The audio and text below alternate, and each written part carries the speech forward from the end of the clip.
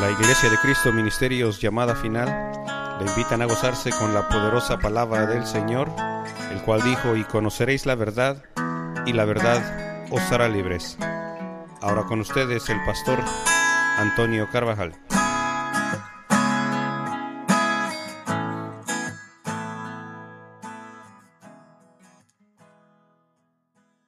Filipenses capítulo 2 y el versículo leamos el número 12. Dice de esta manera: así que, mis queridos hermanos, así como dice el versículo 12, habéis obedecido siempre, no solo en mi presencia, sino mucho más ahora en mi ausencia. Llevad a cabo vuestra salvación con temor y temblor. Escuchen lo que dice, que nuestra salvación, nosotros que hemos venido a Cristo, debemos de cuidar de nuestra salvación. Luego dice el versículo número 13, vea lo que dice: pues Dios es quien produce en vosotros tanto el querer como el hacer. ¿Para qué? Para que se cumpla su voluntad. Versículo 14, hacedlo todo sin quejas ni contiendas. El versículo 15 dice: para que seáis intachables y puros, hijos de Dios, sin culpa, en medio de una generación torcida y depravada. Pero escuche lo que dice: en ella brilláis como estrellas en el firmamento. Bien, estaba meditando en esta escritura relacionada con otros pasajes para poder compartir con ustedes que como hijos que somos de Dios tenemos ciertas responsabilidades. Y es que muchas veces decimos, si Dios quiere, si es su voluntad, a ver qué dice Dios. Y parece ser que todo se lo otorgamos, se lo concedemos a Dios, como si nosotros fuéramos unos robots, los cuales Dios dice para acá, para allá, y nosotros automáticamente vamos haciendo lo que Él dice. Pero no es así. Cuando nosotros leemos y entendemos la palabra de Dios, nos damos cuenta que Dios ha dado cierta participación y responsabilidades a los que son sus hijos, y nosotros somos hijos de Dios. Amén. Ahora, yo quiero que usted observe que lo profetizado o promesas de Dios son sus deseos y su voluntad. Sin embargo, para que todo se pueda cumplir, siempre va a haber una intervención humana, en la cual el hombre, el ser humano, decide actuar en fe. Que usted puede entender algo, se lo revelan, pero usted decide si lo hace, si no lo hace.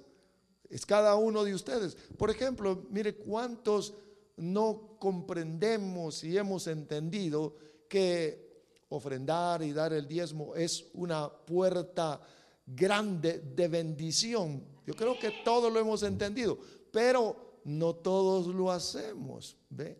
Esa es la gran diferencia, porque muchos dicen, no puedo. Eso no, el corazón se opone aunque se entienda. Ahora, actuar en fe, entonces, cuando actuamos en fe creemos y actuamos, esa es la fe, entonces vamos a ser participantes de las promesas o de aquello que Dios de antemano ya estableció. Eso dice la Escritura. Pero yo lo que quiero que observemos es que necesitamos nosotros ser parte o intervenir en aquello que Dios ha establecido. Quiero que vayamos a Primera de Pedro, por favor, en esto que quiero compartirles en esta hora. Primera de Pedro, capítulo 1, dice de esta manera. Vamos a Primera de Pedro, capítulo 1 y versículo número 10. Quiero que usted escuche esto. Dice: esta salvación ha sido objeto de la búsqueda y la investigación de los profetas que, dice, vaticinaron sobre la gracia destinada a ustedes. Ellos trataban de descubrir el tiempo y las circunstancias señaladas por el Espíritu de Cristo que estaba presente en ellos y anunciaba, anticipadamente los sufrimientos reservados a Cristo y la gloria que le seguía. O sea, de que la profecía, los profetas ya sabían de lo que iba a suceder, que Cristo, el Mesías, nuestro Señor, iba a venir a la tierra. Ellos ya lo sabían, pero ¿por qué lo sabían? Aquí dice que ellos buscaron y también investigaron. Eso es lo que yo quiero que usted pueda retenerlo en su corazón. Buscaron, investigaron y concluyeron que todo lo que decían, ellos decían a través de sus bocas, o el Espíritu que moraba dentro de ellos hablaba por sus bocas, no era para ellos, sino que era para otra gente que somos nosotros. Miren, interesante, porque nosotros somos parte de lo profetizado con anterioridad.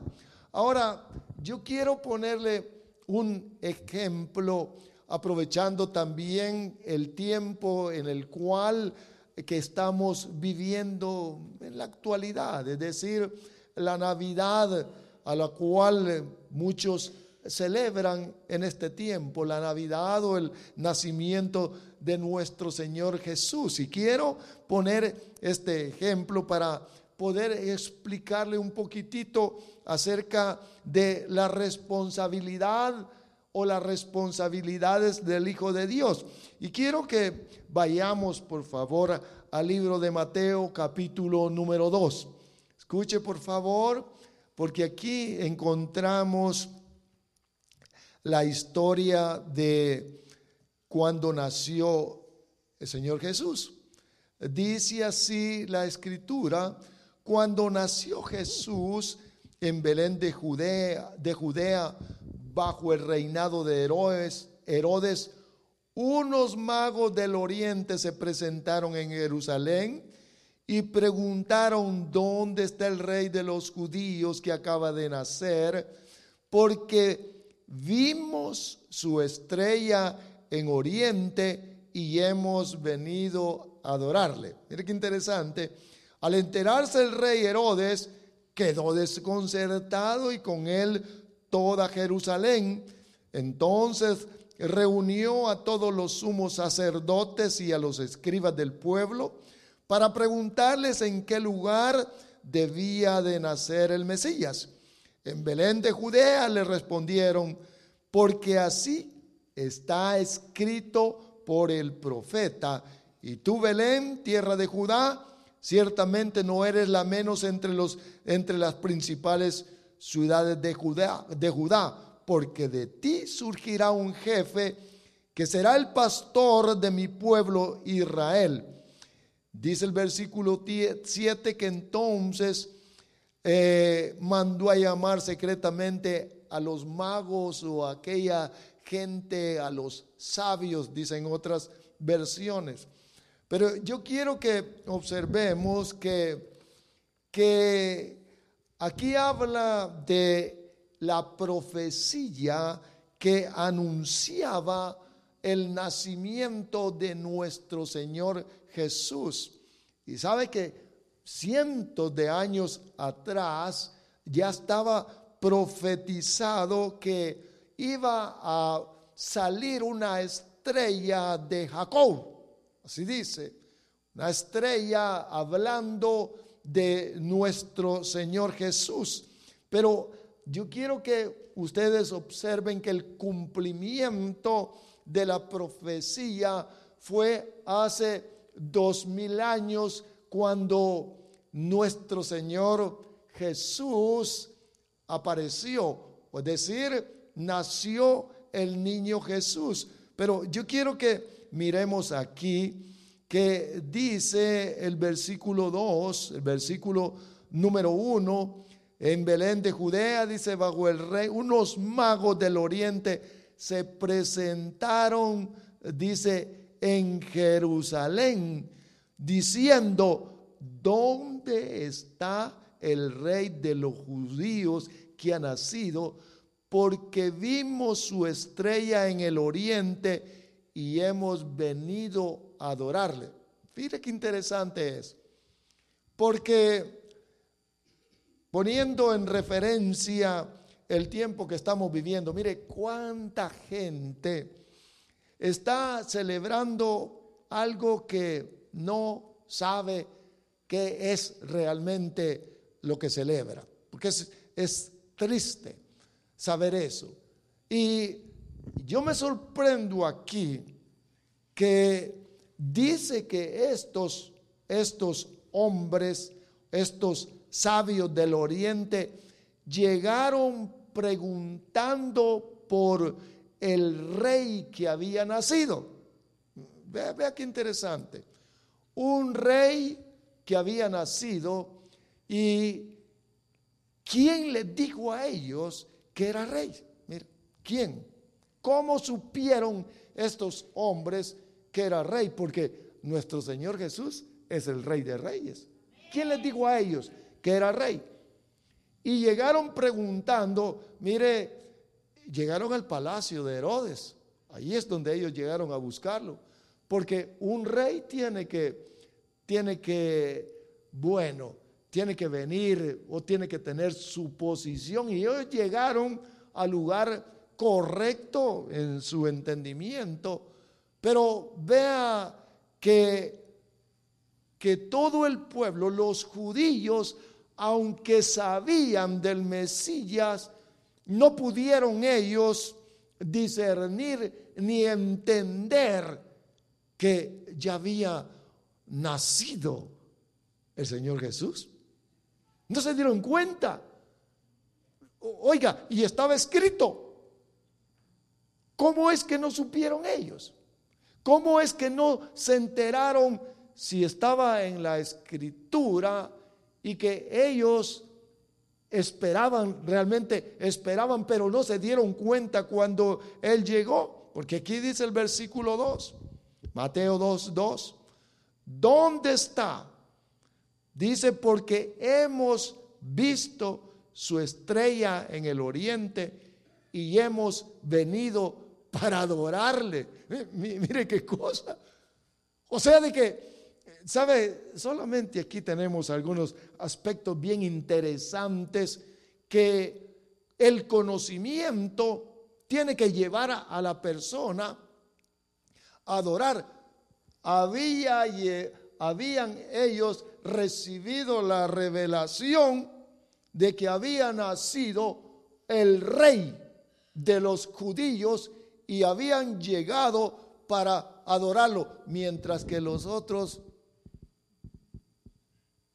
toda la gente no sabía de él, ni mucho menos de adorarlo. No sabían. Es igual en la actualidad. Muchos se emborrachan, ¿verdad?, en esta festividad. No saben qué es realmente la festividad del nacimiento de nuestro Señor Jesús, porque realmente no lo conocen, igual que en aquel tiempo. Y dice que la estrella apareció en el oriente. ¿Sabe que el oriente significa el amanecer o el inicio o un nacimiento, un nuevo nacimiento? Mire, ¿dónde vieron ellos la estrella del nuevo nacimiento o del nacimiento de Jesús? En el oriente, dice, en el este. Ese es el nacer, eso es lo que significa. Y la estrella es algo luminoso con picos resplandecientes. Cuando nosotros miramos las estrellas es porque tienen picos. Y sabe que la estrella, el sol es una estrella también, pero yo quiero que observemos, hermanos, qué interesante es esta historia de nuestro Señor Jesús. La profecía se cumplió, llegó sin ninguna intervención humana y apareció nuestro Señor Jesús. Ya le dije que los judíos no lo esperaban, no esperaban. Los sabios, los entendidos. Y a mí me llama la atención porque no eran del pueblo judío, sino que eran otros, mire. Eran otros los que realmente se enteraron de que había nacido un rey, había aparecido un rey y querían adorarlo. Por eso es que nosotros que somos hijos de Dios y que hemos nacido, adoramos al rey. Amén. ¿Sabe? Porque nosotros debemos de saber por qué lo adoramos, porque Él es el Rey, Él es el Señor, Él es el Señor de todo el universo. No hay nadie más grande que Él. Por eso es que a Él le damos la honra y la gloria y el honor. Deberíamos de reunirnos todos los días para honrarlo a Él y cantarle, porque vea, de lejos llegaron, de lejos para adorar al rey. Ahora, yo quiero que vean entonces que dice que vieron su estrella, vieron la luz, miren, la luz. Ahora, yo quiero que vea que la luz es tipo de vida y resplandece, porque ese es el objetivo. Vieron su estrella, dicen, en el oriente y querían entonces adorarlo. Ya les dije que las estrellas los judíos consideraban como distinción de los reyes. Bueno, mire las estrellas cómo se usan.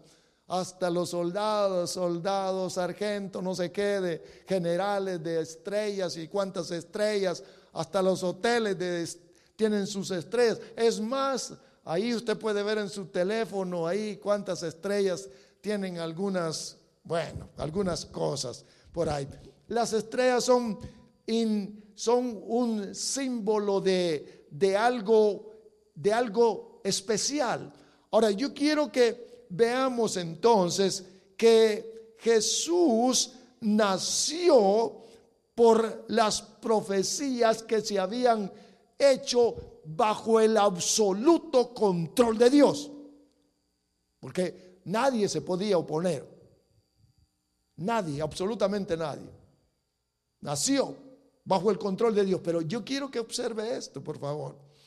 Después que nuestro Señor nació como un niño pequeñito en un pesebre, comenzó ahí la intervención humana de los padres, de José y de María. Dios entonces les otorgó a ellos la responsabilidad de cuidar al pequeño. Y es como que Dios se pusiera como un ayudador para aquellos padres y que cuidaran a su hijo, a su pequeñito. Vea usted qué interesante es. Dios ordena. Quiero que miremos el versículo número 13, por favor. Después de haberse marchado ellos, un ángel del Señor se le apareció a José en sueños diciendo: levántate, toma al niño y a su madre y huye a Egipto y quédate allí hasta que yo te diga, porque Herodes va a buscar al niño para matarle. ¿Por qué? Mira, hermanos amados, ¿por qué no mandó ángeles Dios? Es mi hijo y lo voy a cuidar, no sea que no lo cuide bien. Es un hombre frágil, lo pueden engañar, pero no hizo Dios así. Yo lo que estoy tratando de introducirlo es la responsabilidad, como le dije al inicio, la responsabilidad de nosotros como hijos, pues, que somos hijos de Dios, para que la comprensión pueda hacernos vivir una vida fructífera como cristianos. Ahora yo quiero que observemos que le ordenó el Señor, le ordenó a José, ¿sabes? Huye, le dijo, vete a Egipto, huye. Y salió José con el Salvador. Al Salvador lo salvaron de Herodes. Mire, qué cosa, ¿verdad? Salió huyendo con el niño que iba a salvar a la humanidad. Y a él lo estaba salvando ahí el hombre, su papá, de la muerte. Porque eso es lo que quería Herodes, matarlo. Y entonces yo quiero que vea, dice aquí, el versículo 13 que leímos, y el 14 dice: y él levantándose tomó de noche al niño y a su madre y se trasladó a Egipto y estuvo allá hasta que Herodes se murió. Cuando se murió, vea por favor, cuando se murió el rey Herodes, le dijo Dios: José, ya se murió aquel, como si no fuera él el todopoderoso, ¿verdad? Ven otra vez.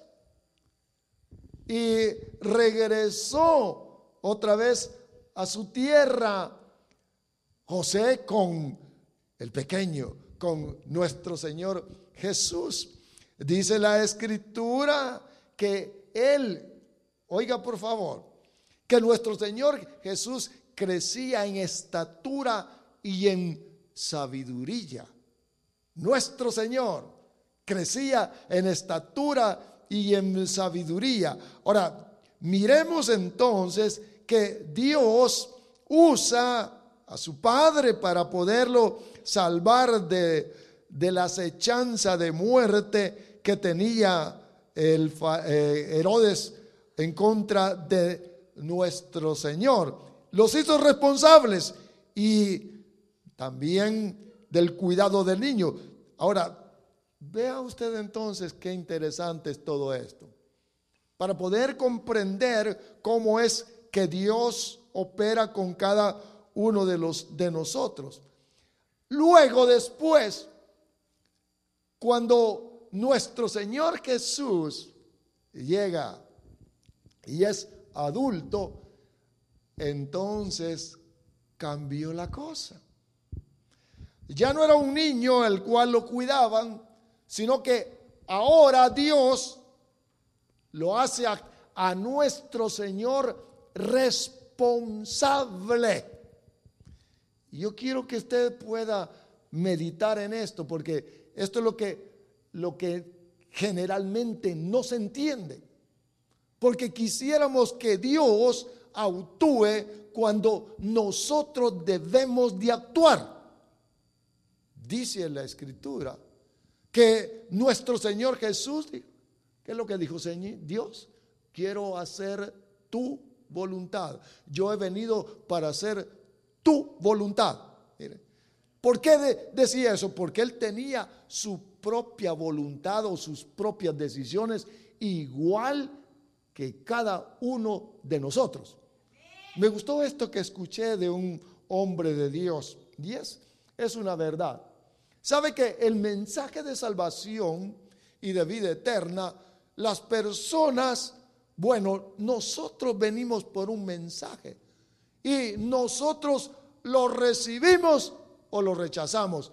Bendito sea el Señor que nosotros lo recibimos, y cuando dijimos, sí Señor, te recibo en mi corazón, fue una decisión nuestra de recibirlo, y por esa decisión nosotros hemos alcanzado el perdón de pecados, la salvación y la vida eterna, porque nosotros tomamos la decisión. Oiga, porque delante de Dios, allá vamos a estar, o va a estar toda la gente, y le van a preguntar a aquellos que se van a perder, ¿te hablaron de que Cristo murió por ti? ¿Y qué van a decir? No, nunca escuché. A él no se le puede mentir. Le van a pasar el lugar donde estuvo cuando le hablaron. ¿Por qué no tomaste en consideración que Cristo o el Señor Jesús murió por ti para darte salvación? Le van a preguntar a muchas personas. Es más, muchos ahora mismo se están lamentando en el infierno. ¿Por qué no lo hice? Pero es muy tarde. Ahora yo quiero que veamos que cuando nuestro Señor Jesús, entonces Él comprendió cuál era la voluntad de Dios. Hermanos, usted y yo, si entendemos cuál es la voluntad, debemos de hacerla.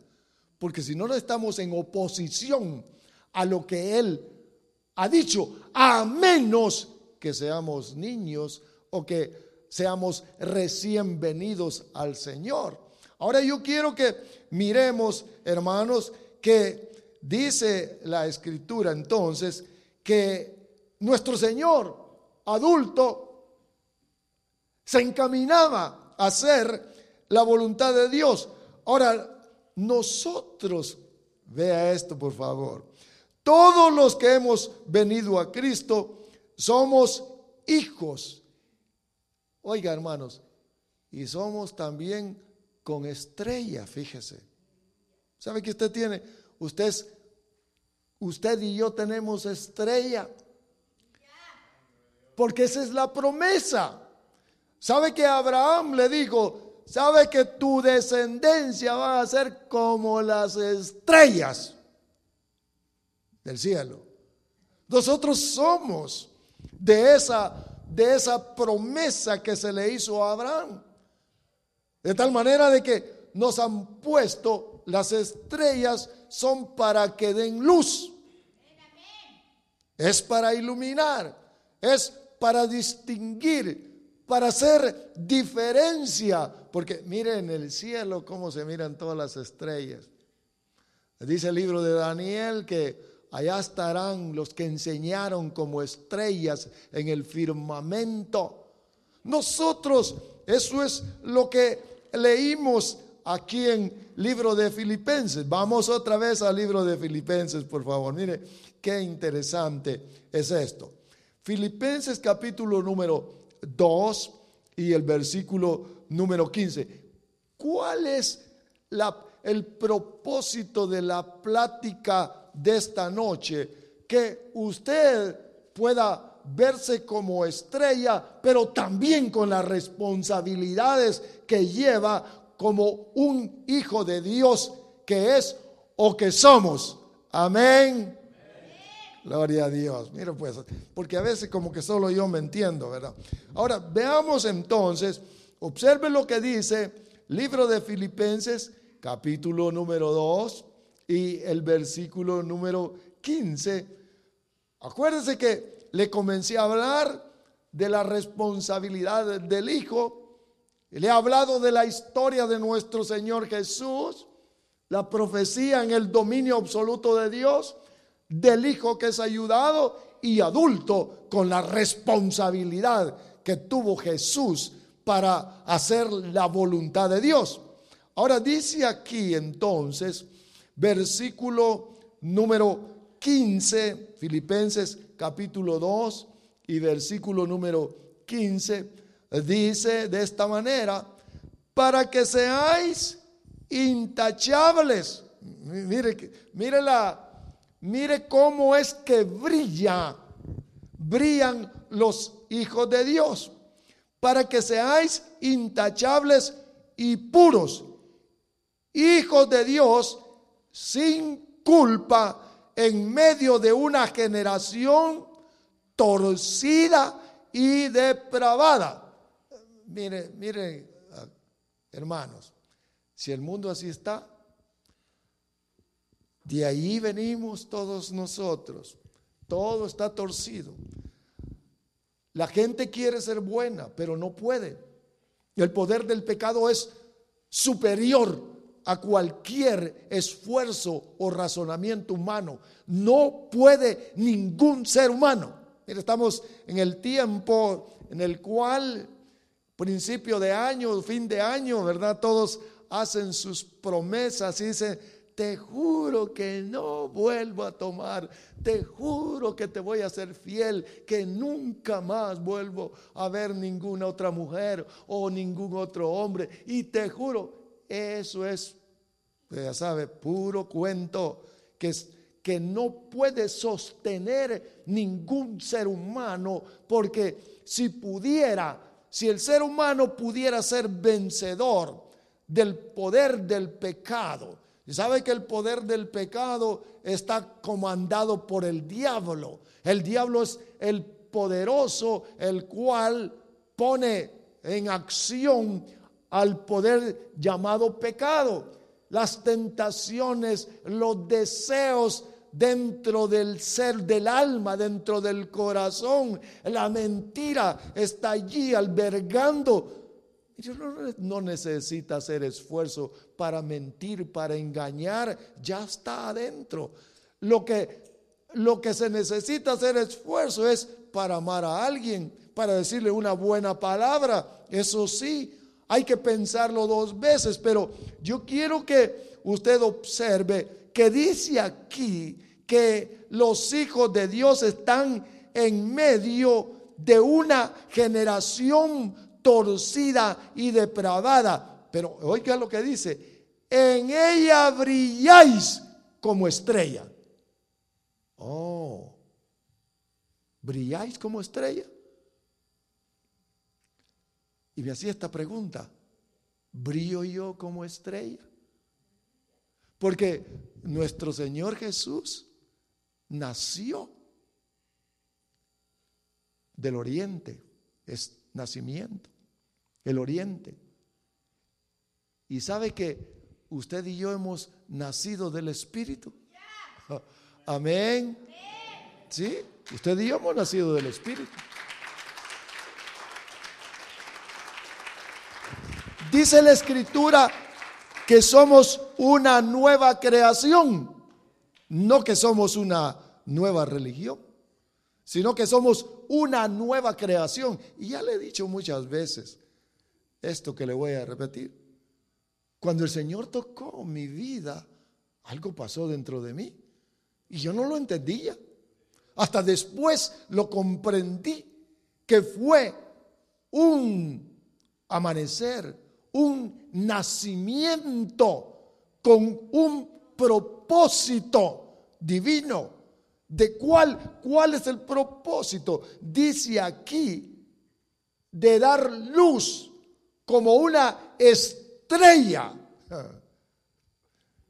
De tal forma que nosotros somos las estrellas de Dios. Mire, si usted ha ido allá por Hollywood y ahí hay no sé qué calle, la Sunset o no sé cuál calle será, ya ni me recuerdo, ahí están todas las estrellas en la banqueta, y usted puede llegar ahí, mira Celia Cruz, ahí mira a Ricky Martin, es una estrella, fíjese. Ahí mira todos los famosos, ahí mira la estrella de Jenny Rivera y tantas cosas, y lo pisotea y este loco, esta trastornada tiene su estrella. Pero oiga, a nosotros nos han dado estrella, pero vea usted cómo es que brilla la estrella. Oiga, por favor, nos han dado estrella para que brillemos, pero somos nosotros los que debemos de ocuparnos en que brille. Ese es el punto que yo quiero que usted observe, comparado con nuestro Señor Jesús, porque Él es el lucero de la mañana. Él es el sol de justicia. Él es la luz del mundo. Nosotros somos la luz también del mundo. Pero la pregunta es, ¿cuánto brillamos? ¿O no brillamos? ¿O nos apagaron? ¿O estamos apagados? Porque la religión que no es la verdadera, no tiene luz. No brilla, no ha nacido de nuevo. Mire observe lo que dice, por favor, porque es bien interesante lo que nosotros leemos aquí. Filipenses capítulo 2, 13 dice: pues Dios es quien produce en vosotros tanto el querer como el hacer para que se cumpla su voluntad. Él pone los deseos, pero yo decido. Allí internamente, allí adentro, haz esto, haz lo otro. No lo hago. Cuando no se hace la voluntad de Dios, cuando se resiste el Hijo de Dios a hacer la voluntad, entonces, mire pues, no hay brillo, no hay luz, como una estrella apagada, que nos han llamado para que brillemos. Hay una oposición a lo que Dios dice, pero usted observe, dice que Él es el que produce adentro, internamente, pone deseos. Quizás a algunos de ustedes le ha puesto deseos de orar o de leer, y dicen, no lo hago, y no lo hace, por supuesto. Pero escuche lo que dice seguidamente: hacedlo todo sin quejas. Entonces quiere decir que el alma se queja y dice, no me gusta. Por ejemplo, eso de ir a la iglesia, otra vez a la iglesia, y que no es suficiente una vez al mes. O una vez al año. El razonamiento. ¿Cómo? Si Dios quiere tener intimidad con nosotros, quiere que estemos sensibles a sus deseos. Dice que Él pone el querer, pero dice hacerlo todo sin queja ni contiendas. ¿Para qué? Para que seáis intachables. Sin tacha. Sin que nadie pueda señalarlo. Ese es. No es así. No, tampoco. Intachable. Que no tenga tacha, que no se le pueda señalar de nada. Dice aquí, intachables y puros. La pureza es indispensable. Ahora, pero vea cómo opera Dios. Desde adentro nos dice, y tú eres el responsable. Tú eres el responsable. ¿Quieres brillar? ¿Quieres tener comunión con el Dios omnipotente? Mira, tienes que ser intachable. Pero vea, el libro de Hebreos capítulo 12 habla del pecado. ¿Cómo? ¿Sabe que el pecado es la fórmula satánica para mantener al Hijo de Dios alejado de las promesas y la vida abundante. Miremoslo un momentito, por favor. Libro de Hebreos, capítulo número 12. Vea lo que, observe lo que dice. Versículo 1, por tanto también nosotros, que estamos rodeados de una multitud tan grande de testigos, despojémonos. ¿De qué? Dice aquí, déjeme ponerlo en Biblia de las Américas, dice, de todo peso y del pecado que tan fácil nos envuelve, y corramos con paciencia la carrera que tenemos por delante. Dice que hay una acechanza del pecado que quita el brillo o la luz de las estrellas o nosotros como estrellas. Por eso es que nosotros debemos de tener cuidado con las tentaciones, con las voces de las amistades.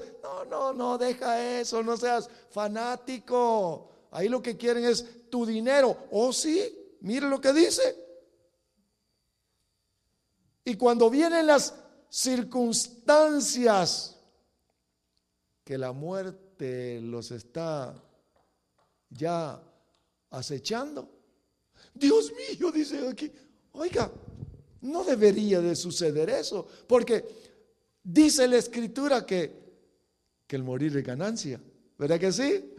Gloria a Dios. Ahora, veamos entonces que dice aquí en Filipenses 2:15, vamos otra vez a Filipenses rápidamente 2:15. Filipenses 2:15 nos habla a nosotros de la realidad, como nosotros que hemos nacido de nuevo, igual que nuestro Señor Jesús nació del Espíritu, debemos de brillar. Y aunque vea, ¿sabe, hermanos, que a nuestro Señor Jesús no le vieron ninguna luz? Miren qué curioso, ¿verdad? Llegaron todos los judíos, nadie lo vio en ninguna luz. Otros le vieron la luz. Luz, estrella, el resplandeciente. Oh, seguro. Que miren su estrella en el trabajo. Ahora, somos nosotros, dice aquí el 2:15, para que nadie encuentre en ustedes culpa ni falta alguna, y sean hijos de Dios sin mancha en medio de esta gente mala y perversa. Entre ellos brillan ustedes como estrellas en el mundo. Mire, ahora muchos, ¿verdad?, están poniendo las estrellitas y muchas, ¿sabe? Porque las luces hoy en Navidad tienen su significado, pero realmente las verdaderas luces humanas son los hijos de Dios, somos usted y yo. Bendito sea nuestro Señor. Ahora, yo quiero que vea que necesitamos del entendimiento. Nosotros necesitamos de ese entendimiento para poder comprender la responsabilidad que tenemos de brillar. Y estaba meditando en ese canto que dice: hazme brillar, Señor. Y qué bonito es. Pero déjeme decirle esto. ¿Sabe que el canto está equivocado? Porque no es Él quien nos hace brillar directamente, sino que somos nosotros los que tenemos la responsabilidad de brillar. Somos nosotros. Oiga lo que le voy a leer, por favor, y póngase muy atento, porque estamos entrando en un año en el cual debemos de brillar como estrellas de Dios. Amén. O apagados siempre. No, por supuesto que no. Debemos de brillar. Ahora nosotros, con el entendimiento, vamos por favor a Primera de Timoteo, un par de versículos y termino. Quiero que usted vea juntamente conmigo Primera de Timoteo, capítulo número 4, dice de esta manera, y el versículo número 14. Escuchen lo que dice, por favor, porque esto habla del cristiano responsable. O siempre vamos a ser niños que nos estén cuidando. Usted me va a decir, no, si ya comprendió, lo que va comprendiendo es para que empiece a brillar, a dar luz. Oiga lo que dice, Primera de Timoteo capítulo 4 y versículo 14. No descuides, ¿lo tiene?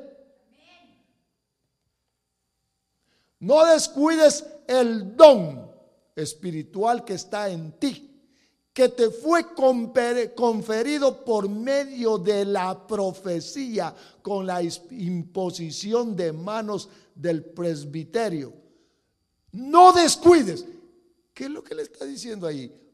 ¿Qué me dice a mí y a usted? Que yo soy el responsable de no descuidar. Oh, no me importa eso. Eso dice el pastor, hermanos, yo tengo la responsabilidad, porque este es un trabajo. Tengo la responsabilidad de hablarle continuamente a usted. Y usted tiene que tener la responsabilidad de seguir las instrucciones para poder brillar. Porque eso glorifica a nuestro Señor cuando alguien brilla por su estilo de vida que lleva. Ahora dice aquí, Primera de Timoteo 4:14, dice, no descuides el don que está en ti. No debo de descuidar el regalo que está en mí.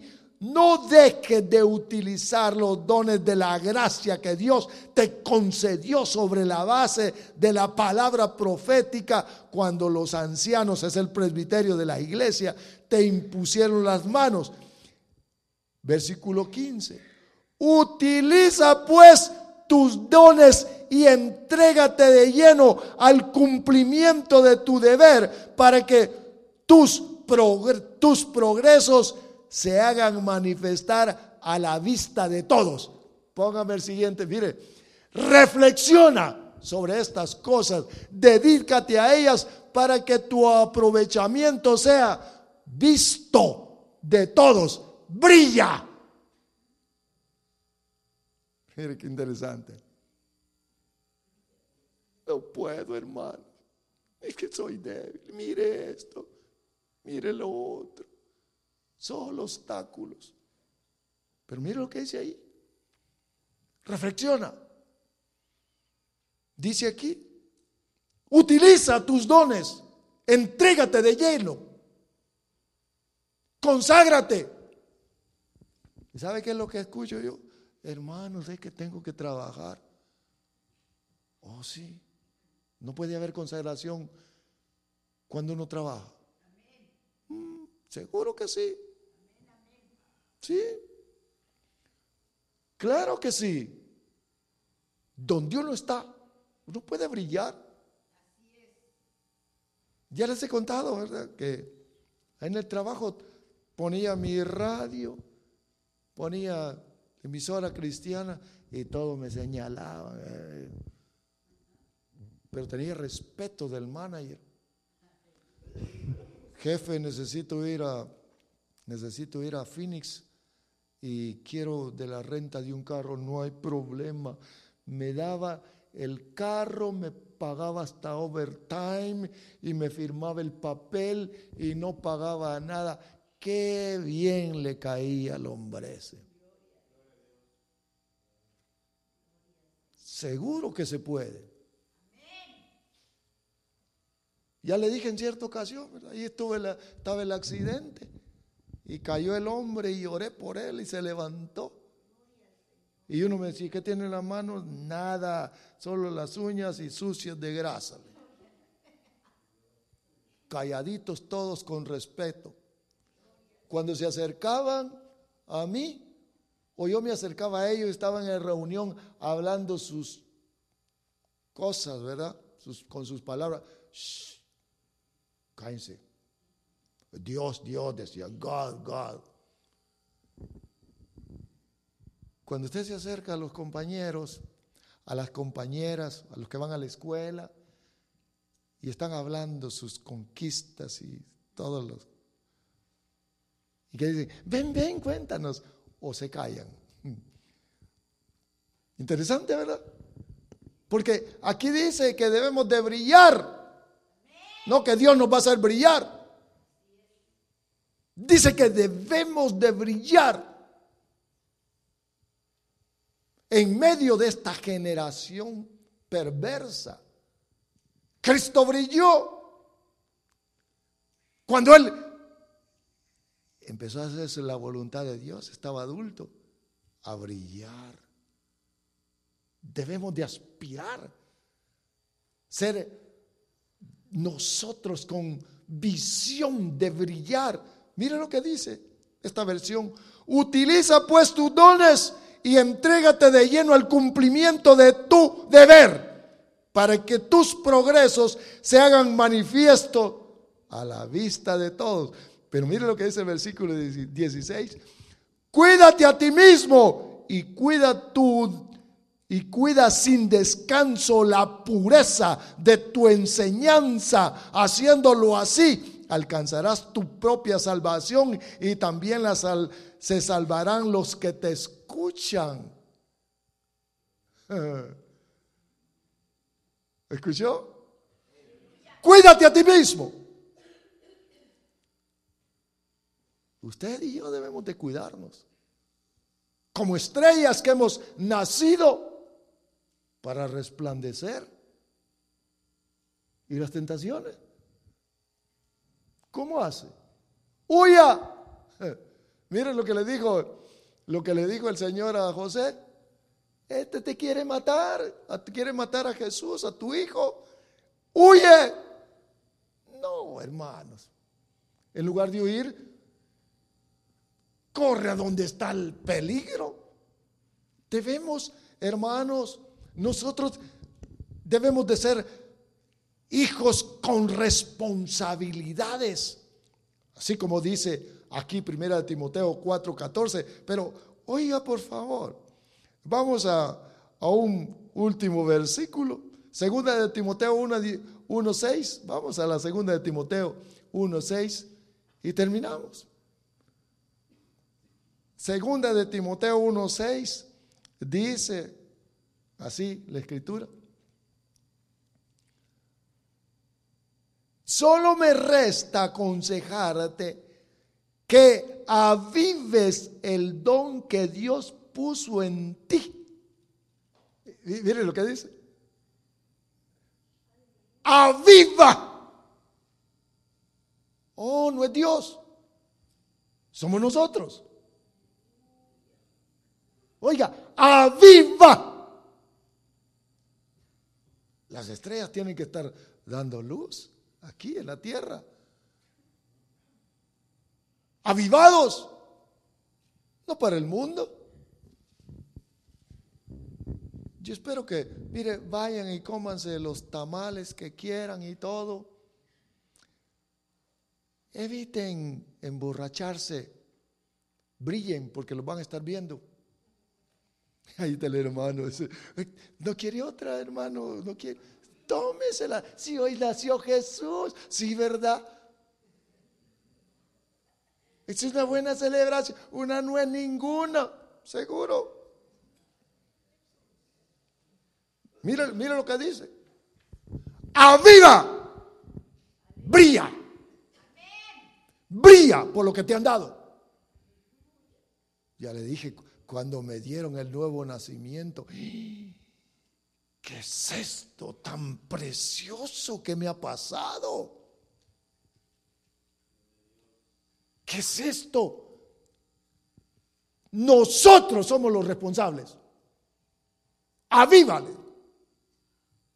Se lo leo otra vez. 2 Timoteo 1:6. Déjame, lo voy a cambiar. Lo que dice ahí: por lo cual te recuerdo que avives el fuego del regalo de Dios que hay en ti. quiere decir que puede estar el don allí, pero mire, apagado. Le dice allí, porque lo que da Dios no lo quita. Somos nosotros los responsables de avivar el fuego. Mire lo que dice: te recuerdo que avives el fuego del Dios que hay en ti por la imposición de mis manos. Pero mire lo que dice el versículo 7: porque no nos ha dado Dios espíritu de cobardía. ¿Qué es cobardía? Timidez. No puedo. Ay, no sé. Que si otra cosa fuera, pero es. ¿Sabe qué es? Cobardes. No, mire, poner obstáculos para todo. Dios no nos ha dado eso, sino que nos ha dado poder, nos ha dado de su amor y también nos ha dado dominio propio. Dominio propio. Pero ahí está todo adentro. El Espíritu solo nos recuerda, no es así. No es así. Brilla. Porque nuestro hermano mayor Jesús, el resplandeciente, ¿sabe que Él es nuestro hermano? ¿Verdad que saben que es nuestro hermano Jesús? No. Ahí dice la Escritura que Él es nuestro hermano. Él vino y nació para obtener un cuerpo igual al nuestro. Nosotros ya teníamos el cuerpo, pero nacimos del Espíritu. Somos hijos de Dios. Dice Hebreos 2 que Él es nuestro hermano. Bendito sea nuestro Dios. Por lo tanto, Dios espera que brillemos, que este tiempo que se aproxima, amados, todos nosotros brillemos por lo que ya nos dieron. Quizás tenemos que quitarnos algunas cosas que están obstruyendo la luz que hay en cada uno de nosotros, porque ese es el verdadero cristiano o cristianismo responsable. Amén. Bendito sea nuestro Dios. Póngase de pie.